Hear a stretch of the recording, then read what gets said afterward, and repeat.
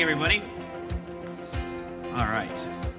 So this is here today because I've always wanted a gigantic pulpit.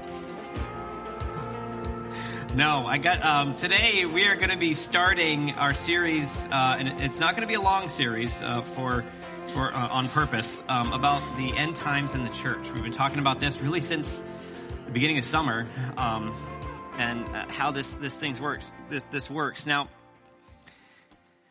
in 27 years of being a Christian, almost 28 now, and 25 years of active church ministry, I think I have taught on anything revolving end times and Revelation once, on purpose.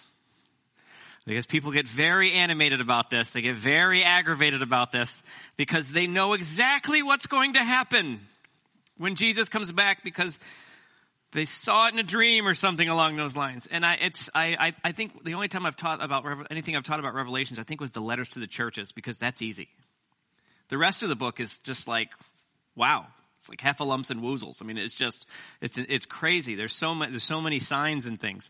Some of you know exactly what that is, you sinners. Anyway, and so as we work through today's message, today's the introduction. Today is hopefully kind of setting the stage for why we're doing this.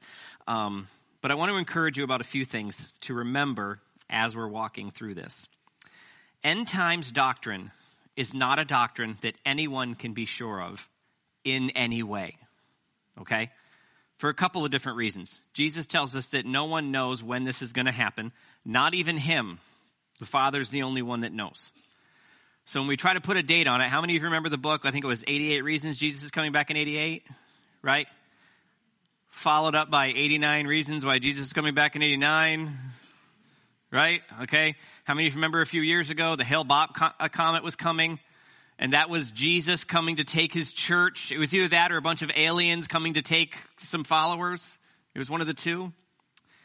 And then a few years after that, there was the guy who determined exactly when Jesus was going to come back, and he convinced tens of thousands of people around the world to rack up their credit cards, pull out their retirement, enjoy themselves. And I'm not kidding. They were standing out in a field waiting for it to happen.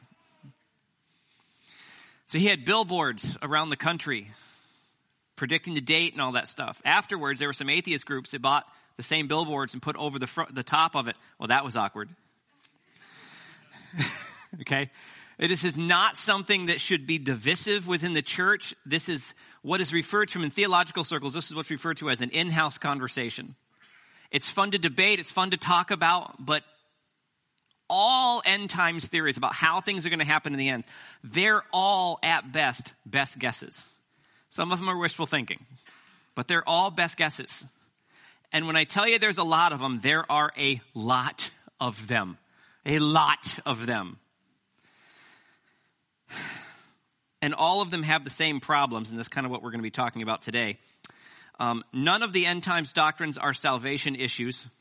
Okay? If you don't believe in premillennial dispensationalism, you can still go to heaven. Okay? Just want to point that out. Some of you have no idea what I just said. It's okay. I'm going to explain it in a few minutes. Okay? I think he just had a stroke. I don't know what that was.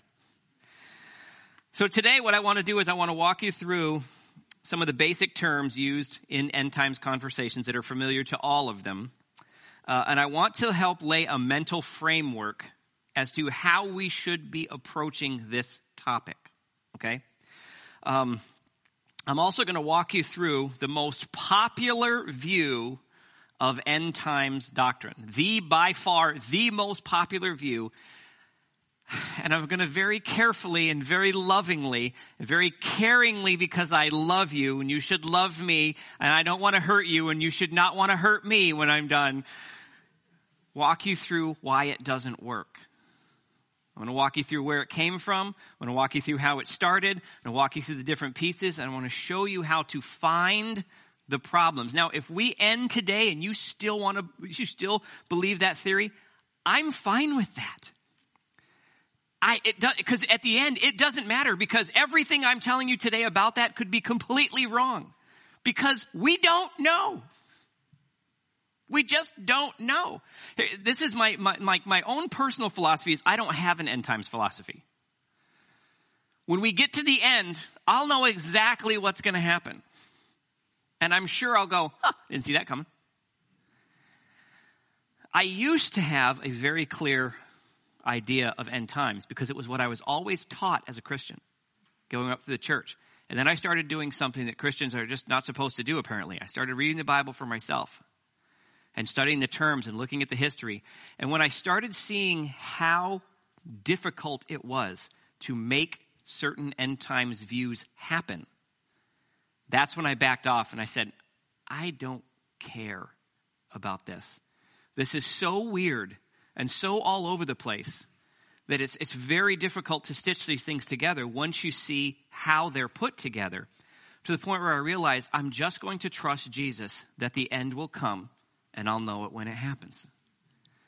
The rest of it, I just want to stick with biblical authority because at the end of the day, that's really all that matters. So let's take a look at some of the terms that we use. And for those of you who think I'm over here playing beer pong, I'm not. If you can see the cups, these are just my little models here. So the first thing we're going to do is we're going to talk about rapture. Everyone knows the rapture, right? That's when Jesus comes back for his church. Let's answer the obvious question. Do I believe in the rapture? Yes, I do. Absolutely. There's so much evidence for the rapture in the scripture. We can't argue with that. Jesus is going to come for his church. The problem is when. That's the question. When and how. Second thing is the tribulation. Everyone knows the tribulation, right? Is the tribulation before or after or in the middle? Who cares? It's tribulation. I don't want to be there. But we might. So the tribulation is a period of hardship and suffering, usually talked about usually talking about those who are left behind after the rapture of the church. Hence the books Left Behind. Remember the books and the movies, right? You were left behind. And we got post-trib, pre-trib, mid-trib, pork tribs, beef tribs. Oh, no, that's trib, not rib. I'm sorry. It's really getting hungry. So second coming. Everyone knows the second coming, right? So you got Jesus coming for his church. But does he come here? Here? Here? Or somewhere way over here? We don't know. We know he's coming. But we don't know when because the Bible doesn't tell us. And when the disciples asked Jesus, can you tell us when you're coming back? He said, no, I can't because I don't know. Then we have this thing called the 70-week vision. This is going to become very important later. This is in the book of Daniel. And it's broken up into three parts. I'll explain to you what this means later. It's this first 7 weeks, the 62 weeks in the middle, and then the 1 week at the end. This is very, very important to all end times doctrines. I'm going to tell you why it shouldn't be in a second. The millennial reign. How many of you are familiar with the millennial reign? The millennial reign is found in one section of Scripture. It's Revelation chapter 20, verses 1 and 2. It's not found anywhere else in Scripture. And it's in the middle of this really weird section. We don't know when it's going to happen, but we know it's going to happen. At some point in time, there will be a 1,000-year reign on earth where the devil is bound. But is it here? Here? Here? Here? Here? Here? Did it already happen? Or is it going to happen? I don't know. It's at the end of the book. Maybe it's at the end of time. I don't know. How about this one? The great falling away. Great falling away speaks of the time towards the end. In 2 Thessalonians, I think it's chapter 2, Paul says these two things must happen before the end will come. The great falling away, and that's talking about the church no longer functioning as the church, and the revealing of the man of sin, which we're not going to get into in this series because that's a topic all by itself that needs its own series. But we know that the church is going to fall away before the end happens, before the end. But is it the middle end? Is it the end of this? Is it the end of this? Is it before this? Is it before this? Or is it before this? Is anyone starting to see the problems here? Okay. And then there's my favorite one. This is what we're going to be talking about today. This is the big $10 word. Premillennial dispensationalism. Try to use that word at parties. It's a lot of fun. It's a lot of fun. Everyone loves trying to say that 10 times really fast. So this is the most commonly known and popular view of end times amongst Christians today, but there are also several variations within this group. Premillennial, or what I'll just call for now, millennial dispensationalism, means that before the millennial reign, Jesus will return for his church. There will be a 7-year period of tribulation. How many of you are familiar with that? The 7-year tribulation. You all are like asleep. I don't know where he's going. I'm not raising my hand. It's going to be on camera and people are going to know. So there's a 7-year period of tribulation. And after the 7-year period of tribulation, Jesus returns again, and that starts the millennial reign. That's essentially a very basic view of dispensationalism. Now, premillennium means that all this happens before the millennial reign. But you also have mid-millennium. Then you have post-millennium. And then there's, of course, the Millennium Falcon, which is awesome. So you guys are taking this way too seriously. You're like, I don't know what's happening. This is crazy. These are just the basic terms. So let's look at how this thing, because this is what we're going to focus on, this premillennial dispensationalism, where this thing came from, why it matters to us, and what are we going to do with it, and what is this person going to do? What is this crazy pastor going to do with this thing? All right. So this is the view that I held for a very long time, probably the first 10 years of my walk with the Lord. I held this view, never questioned it. It was taught in every church that I ever went to. How many of you are familiar with this? We should all be familiar with this. It's very, very prominent in the North Country. There are tons of books written on this. There's movies made about this. There are seminars about this. Seminaries teach this. Dallas Theological Seminary teaches only this view. Well, Pastor, that's pretty cheeky that you don't believe that view. Yeah, I know. I've been accused of that before. It's okay. But because this is what I mean. This might be right. But personally, I don't think it is. For one very specific reason that we're going to get to in a few moments.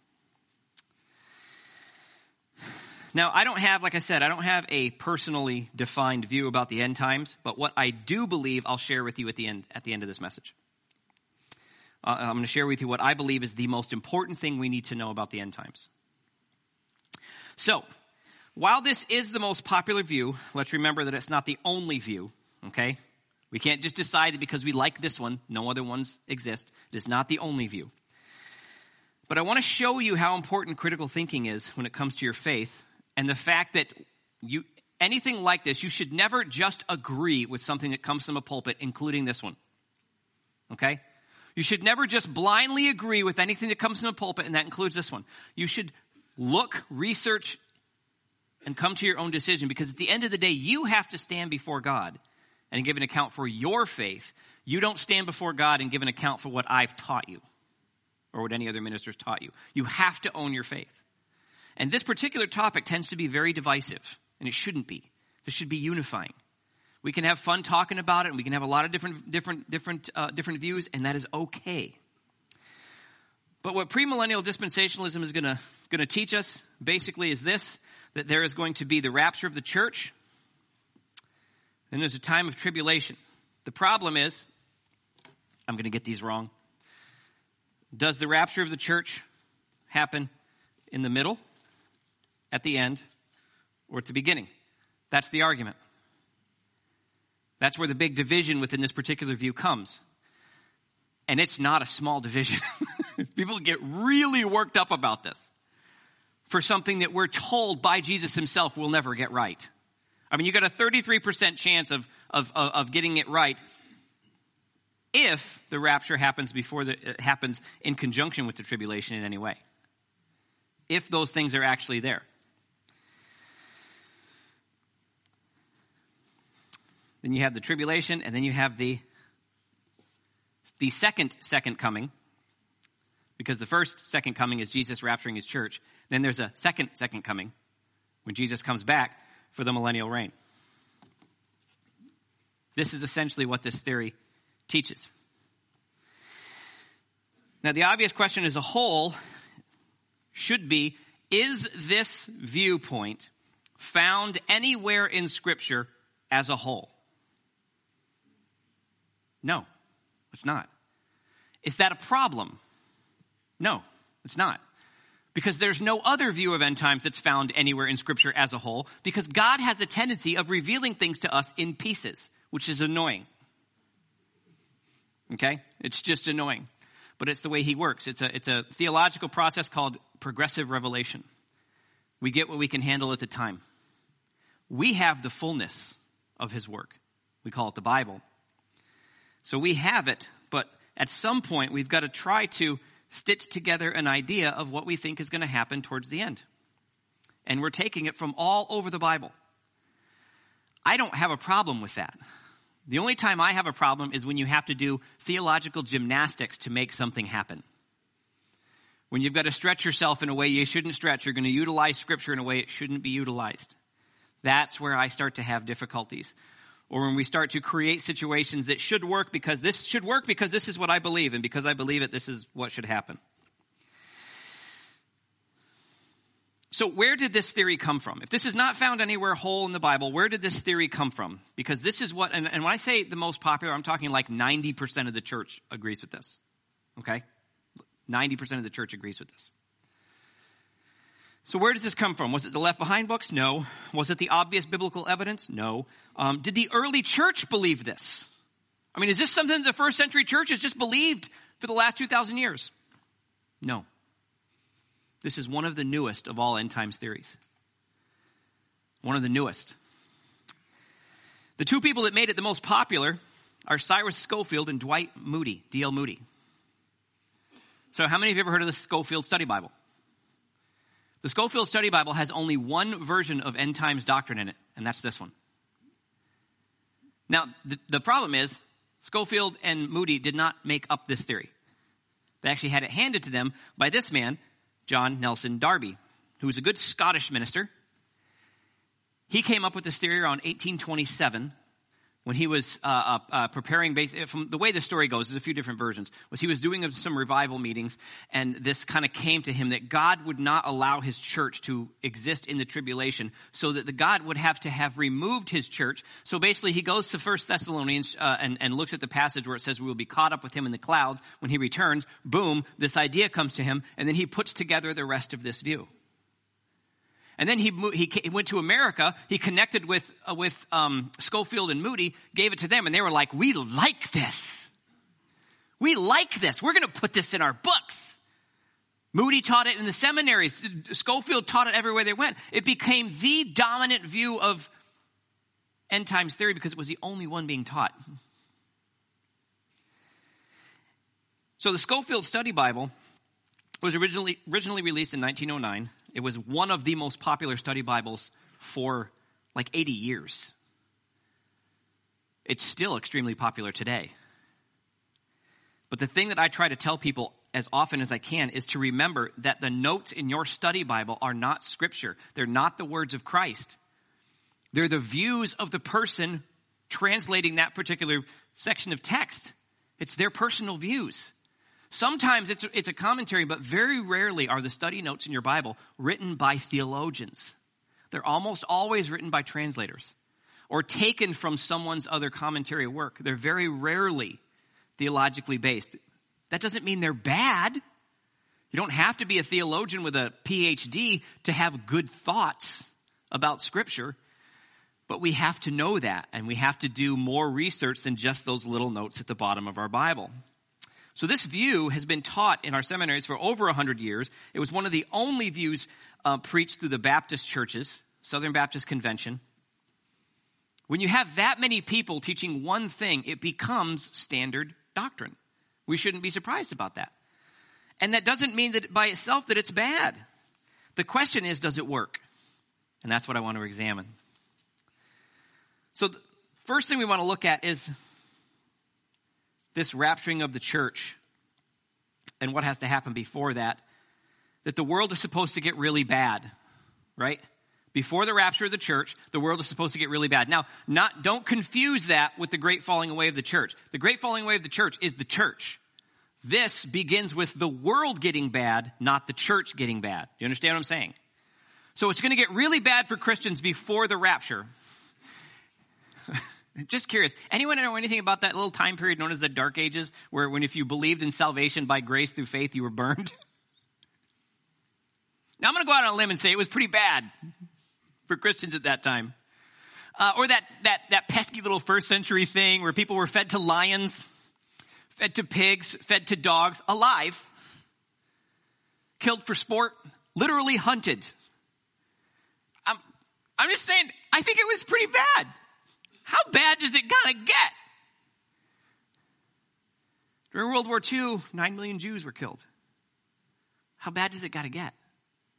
Today, in different parts of the world, you got North Korea, you got the Sudan, you got some parts of South America, you got some parts of the United States where Christians are still openly persecuted. North Korea, China, where you can be killed for your faith.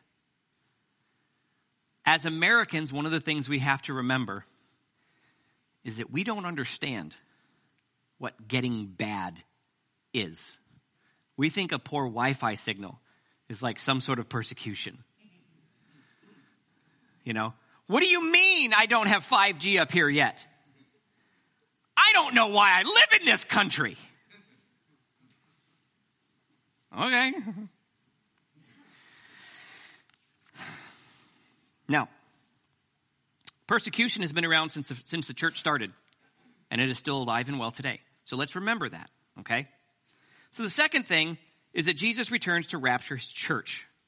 That's here. So the rapture of the church.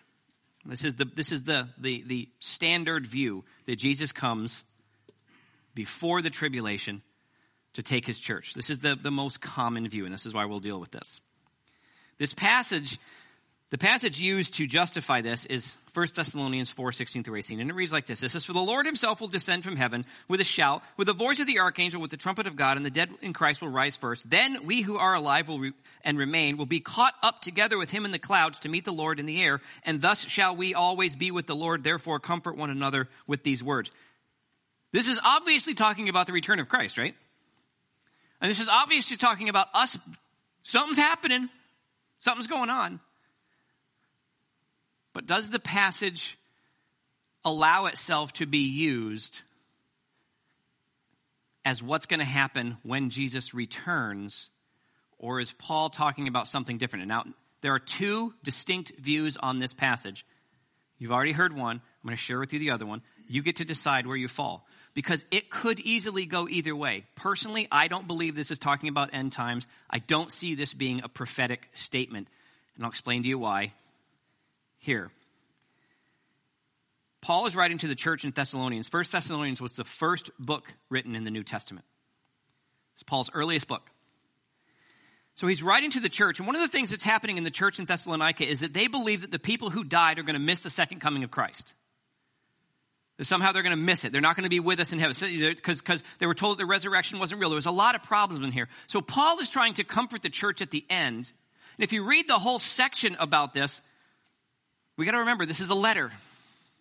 So listen to what Paul says in context of the whole thing. And then you decide for yourself if you think this is prophecy or words of comfort to a church that is hurting. Okay? Starting in verse 13.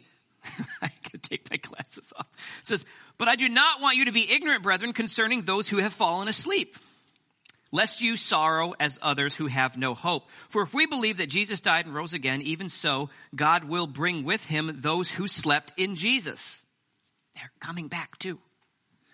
For this we say to you by the word of the Lord, that we who are alive and remain until the coming of the Lord will by no means precede those who are asleep. For the Lord himself will descend from heaven with a shout, with the voice of the archangel, with the trumpet of God, and the dead in Christ will rise first. Then those who are alive and remain shall be caught up together with him in the clouds to meet the Lord in the air, and thus we shall be together with the Lord. Therefore, comfort one another with these words. That's really hard to turn that into prophecy. It's really hard to turn that into prophecy when you know why Paul's writing it. The problem is all end time views, and I mean all of them, do this. You take a section of scripture that seems to back up what you want it to believe, and you pull it out and you put it somewhere so that it fits. But you can't do that to scripture. You can't just pick and choose the verses that you want. You have to look at it as a whole. And in my opinion, and in a lot of other theologians agree the same way, this is not prophetic. This is comfort. Now, the thing we have to remember is there's so many other places in the New Testament where you can find the rapture. We don't need this. Now, you can apply this to when Jesus comes back, we will be with him, and so will all who have died ahead of us. It plainly states that. But what it doesn't do is allow us to take Jesus returning for his people and place it in front of a period of persecution. Because it's not there. Did anyone see any mention of a tribulation time period in that section at all? No. So we're literally taking it out and we're applying it at the beginning of something that we want to exist. This is difficult theology, but like I said before, God has a tendency of giving us things in pieces, so doing this isn't bad as long as the verses allow for it. But we can't take the Bible and bend it to our will to make it say something it's not saying. Do you understand? So let's be really clear. Is a rapture going to happen? Yes. Does it happen here? We don't know. Because we're not told. And there are other problems with that, which we're going to get to here.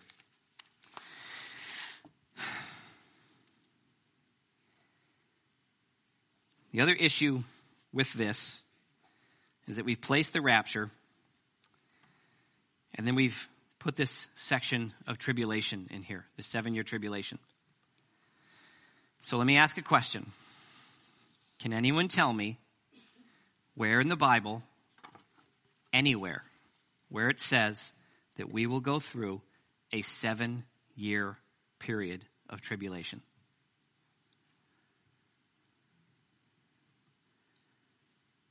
No, you can't, because it is not in the Bible anywhere. Anywhere. So we have to ask the question, where does the 7 years come from? Okay? Where does the 7 years come from? And it comes from Daniel chapter 9, verses 23 through 27, and it's the 70-week vision. Okay? So we've got this 70-week vision broken up into 3 parts. And what ends up happening, and I'm going to read this whole thing to you, and then you decide for yourself whether or not this is a good treatment of Scripture or a bad treatment of Scripture. Because what ends up happening is you take this section, and you take your theological knife, and we cut this last week off, and we put it here. Okay? That's where the 7 years comes from. So I'm going to read this prophecy to you, and then I want you to decide. I want you to just please keep an open mind, because I know I'm stepping on some toes, but it's okay. Sometimes our toes need to be stepped on. And you tell me if this works, okay? You tell me if this works. It's Daniel chapter 9, verses 23 through 27. It says, and at the beginning of your supplications, the command went out, and I have come to tell you, for you are greatly beloved, therefore consider the matter and understand the vision. It says, the angel of the Lord speaking to Daniel, consider the matter and understand the vision. 70 weeks are determined for your people and for your holy city. Now, before I continue, the 70 weeks, there's a process in the Old Testament when you're dealing with prophecy. It's called the day-year theory. So you take a day given in prophecy, and it typically becomes a year in real time. Now, this is well established, and it is not disputed by anyone. And hopefully you'll see why here in just a second, so you understand what we're talking about. So we're not talking about 70 literal weeks. We're talking about 490 years. It says, for your people and for your holy city, to finish the transgression and to make an end to sins. Did you hear that? To finish transgressions and to make an end to sin. This is what the prophecy is talking about. To make reconciliation for iniquity, to bring everlasting righteousness, to seal up vision and prophecy, and anoint the most holy. Who's it talking about? It's talking about Jesus, isn't it? So this entire 70-week vision is leading up to Jesus. We can see that pretty plainly. It's going to become even more clear when we get to the end. It says, now therefore, Know therefore and understand from the going forth of the command to restore and build Jerusalem. There's a time marker right there. Until Messiah, the Prince, there shall be 7 weeks and 62 weeks. So 69 of the 70 weeks are before Jesus. The street shall be built again, and the wall, even in troublesome times, even in times of persecution, we're going to rebuild my city. It says, and after the 62 weeks, so that's the second time period, the Messiah shall be cut off, but not for himself. And the people of the prince who is to come shall destroy the city and the sanctuary, and the end it shall be with the flood.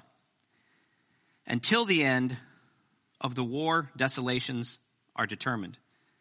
This is the key verse, verse 27. Then he, capital H, shall confirm a covenant with many for 1 week, 1 7-year period. But in the middle of the week, he shall bring an end to sacrifice and offering. And on the wing of abomination shall be one who makes desolate, even until the consummation which is determined is poured out on the desolate. So the prophecy breaks down like this. 7 weeks, 49 years, 62 weeks, 434 years, 1 week, 7 years. So remember, for the tribulation period, the 70th week is pulled off and taken and placed, and the tribulation is placed in that week in some future time period. Okay? So we know, and we can tell from the time that the decree went out to rebuild Jerusalem, it was 49 years the Israelites were released. We know that perfect. Awesome. We also know from that time, the 434 years, at that time, Jesus was baptized. Perfect. So now, what is Jesus doing on his earthly ministry, and how long did that earthly ministry last? He is confirming the new covenant with people for 3.5 years. How many's in a week? 7. What's half of a week? 3.5. What happens at the end, at the middle of that week, at the 3.5 week? He, the Messiah, brings an end to sacrifice and offering. What did Jesus do on the cross? He brought an end to sacrifice and offering. We can see this entire vision play out in the life of Israel and the life of Christ.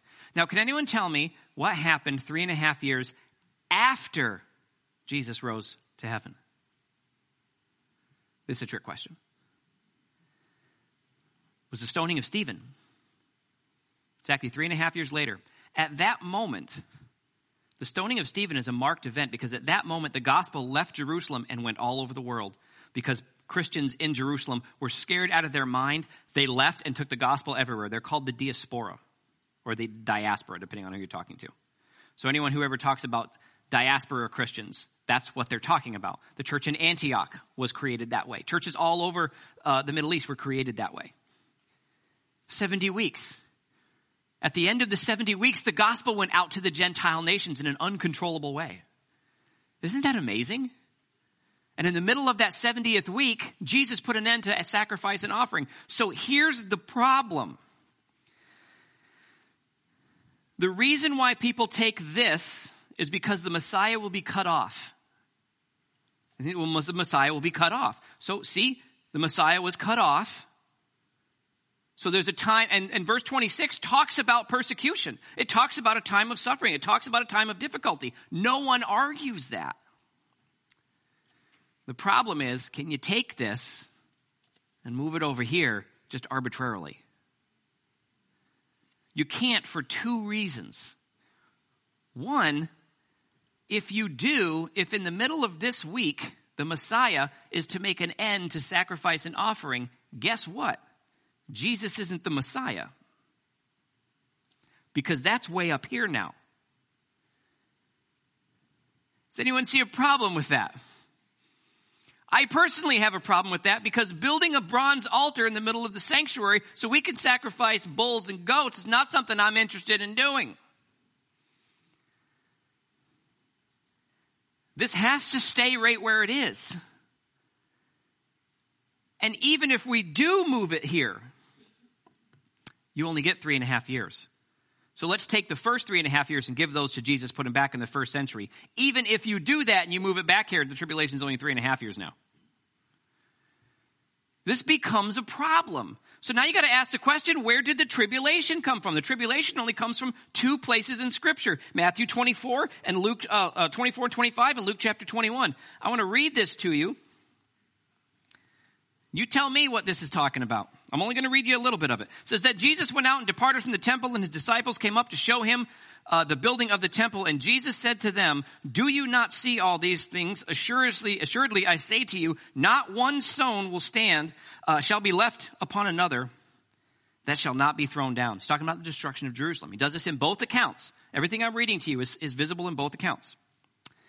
Now he sat on the Mount of Olives, and the disciples came to him privately, saying, "Tell us when these things will be, and what will be the sign of your coming of the end of the age?" I love this because he doesn't answer them. It says, and Jesus answered them and said, "Take heed that no one deceives you."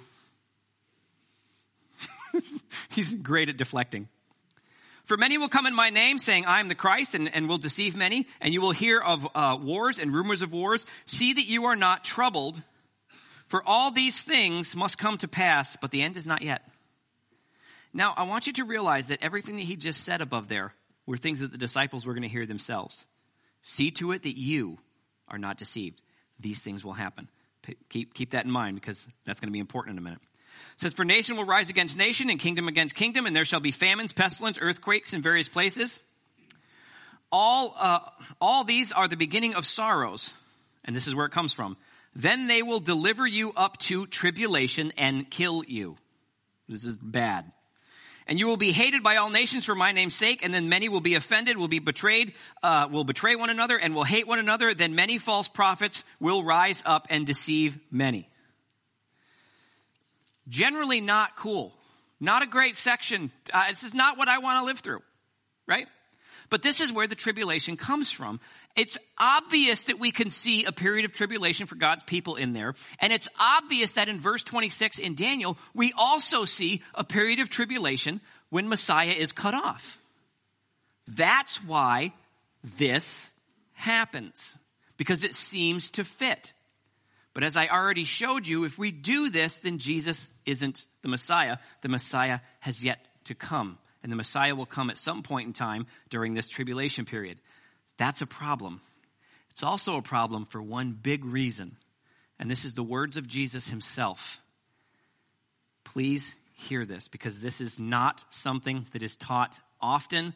This is very difficult to think about. And what I'm going to share you with can be off-putting, especially because we've been taught the same thing for so long. This is a very different way of looking at this. Okay? So please understand, I'm not trying to discount anyone's belief, but I want you to be aware of what you're dealing with. The other problem with that is in both of the tribulation accounts, they end with this statement. "Assuredly, I say to you, this generation will by no means pass away till all these things take place." That's Jesus speaking. This generation. Now, what some people want to do is they want to take generation and turn it into a people. So this people, my Gentiles, the people who are converted to me, will by no means pass away. The Gentile nation, the church, will by no means pass away. The problem is the language doesn't allow you to do it. There are rules when it comes to translation. And the problem is doing that doesn't happen in that section. You can't do it. It only means what it says. This generation, these people who are alive today, will not die until these things happen. And what are the things that happen? Being hunted and killed for Christ's name, being persecuted at a level they never understood before, and the destruction of Jerusalem. Anyone know what happened in AD 70? The destruction of Jerusalem. Same generation, same people. Their eyes witnessed the judgment of God. It makes me think back to the words of Jesus, or the words of the Jewish people at Jesus' trial. "Let his blood be on us and on our children." It was the same generation of people. And if you read the writings of Josephus about the siege of Jerusalem, it is one of the most disgusting and horrific scenes in military history throughout all time. It was beyond disgusting. Some of the things that they talked about were wading ankle deep in blood in the streets. It's how bad it was. I'm not going to talk to you about what happens. But this is the other problem. Even if we allow this 70th week to be taken here, the Bible tells us that the tribulation has already started. It's already started. We're not waiting for this week to happen, for the tribulation to get here. It's already here. My opinion. Okay? Please, I'm hoping that I'm being kind when I put this out. But when I read through Scripture, I'm not looking for something in the distant future. I'm in it today with the persecution we see in the church around the world, the growing persecution here in this country. Can we honestly say to a North Korean Christian, it's okay, eventually it'll get bad enough for Jesus to show up? I can't rightfully do that. But this period of tribulation, the 7 years, it's not in the Bible. We put it in the Bible by stealing from other sections of Scripture to fit something that we don't want to admit that we're in into some future time period. It's not there. We're not waiting for the end days. We're in the end days. Next week, we're going to talk about the more significant part of this discussion, which is how what the church should be looking for within itself. But let me take you to Acts chapter 2, and I want to read you from the words of Peter, proof that the end days started at Pentecost. Okay?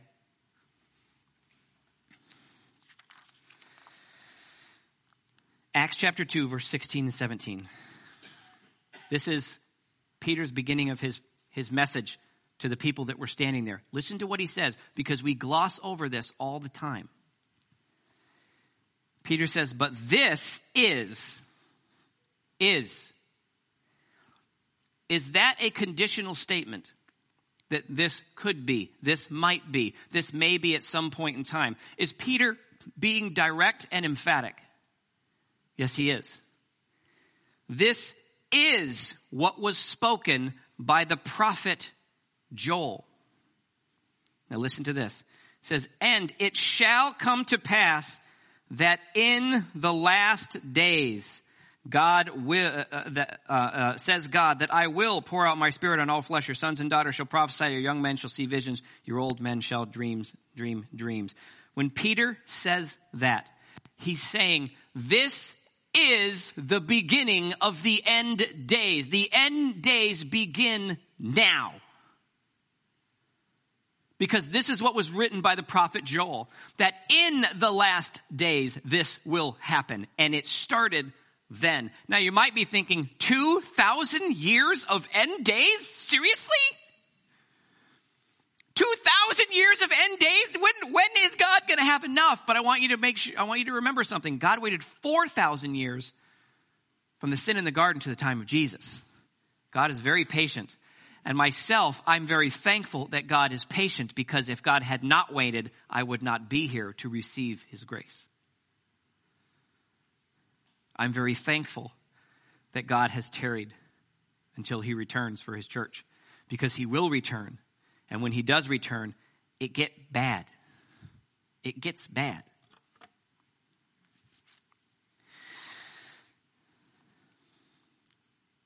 Peter's not telling us to look for these things in the distance. He's not telling us to be careful because eventually things will come. Constantly throughout the New Testament, we're warned to be aware of false teachers in the end days. We think that that's going to be some distant thing. But Paul is constantly talking about false teachers in their midst. We're warned about false Christs. There were false Christs back then. Guess what? There are people today who claim to be Jesus. There was an African pastor who claimed to be Jesus, and to prove it, he buried himself for 3 days. Turns out he wasn't Jesus. When they dug him up, they just left him there. Convenient. This is not an uncommon thing. This is happening right in front of us. The thing that I'm waiting, and the reason why I believe that we are, what I believe we need to be waiting for. We're going to take this out. We're going to take this out. We know that this is true. We know that this was Christ. Can't take Jesus out of that week. We know that the rapture of the church is coming. We know that Jesus is going to return. And we know that there will be a millennial reign. This is what I believe we need to be aware of. The great falling away. Of all end times conversations, there's only one part of it that we have one area that we have a part to play. And that's this one. We can't control any of the rest of it because it's prophecy. God decides. But we can decide if we're part of this or not, if we're part of the falling away or not. It's the only thing we have control over, and we're constantly warned as a church, as a New Testament church, to be on the lookout for this. I believe this is where we are today. I think we are closer to this than we have ever been in history. Because the falling away of the church is happening right before our eyes in huge ways.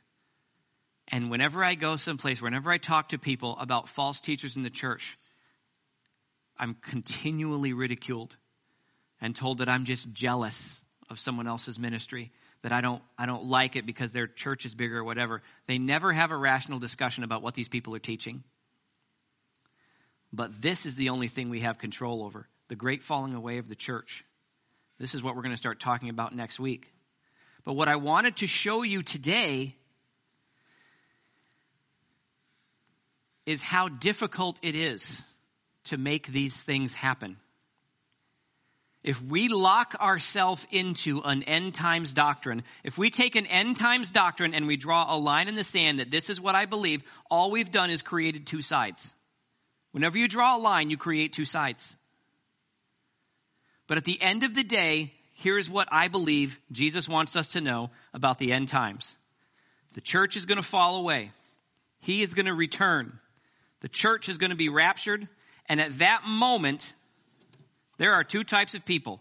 There are those who are saved, who are ushered into heaven, and there are those who are not saved.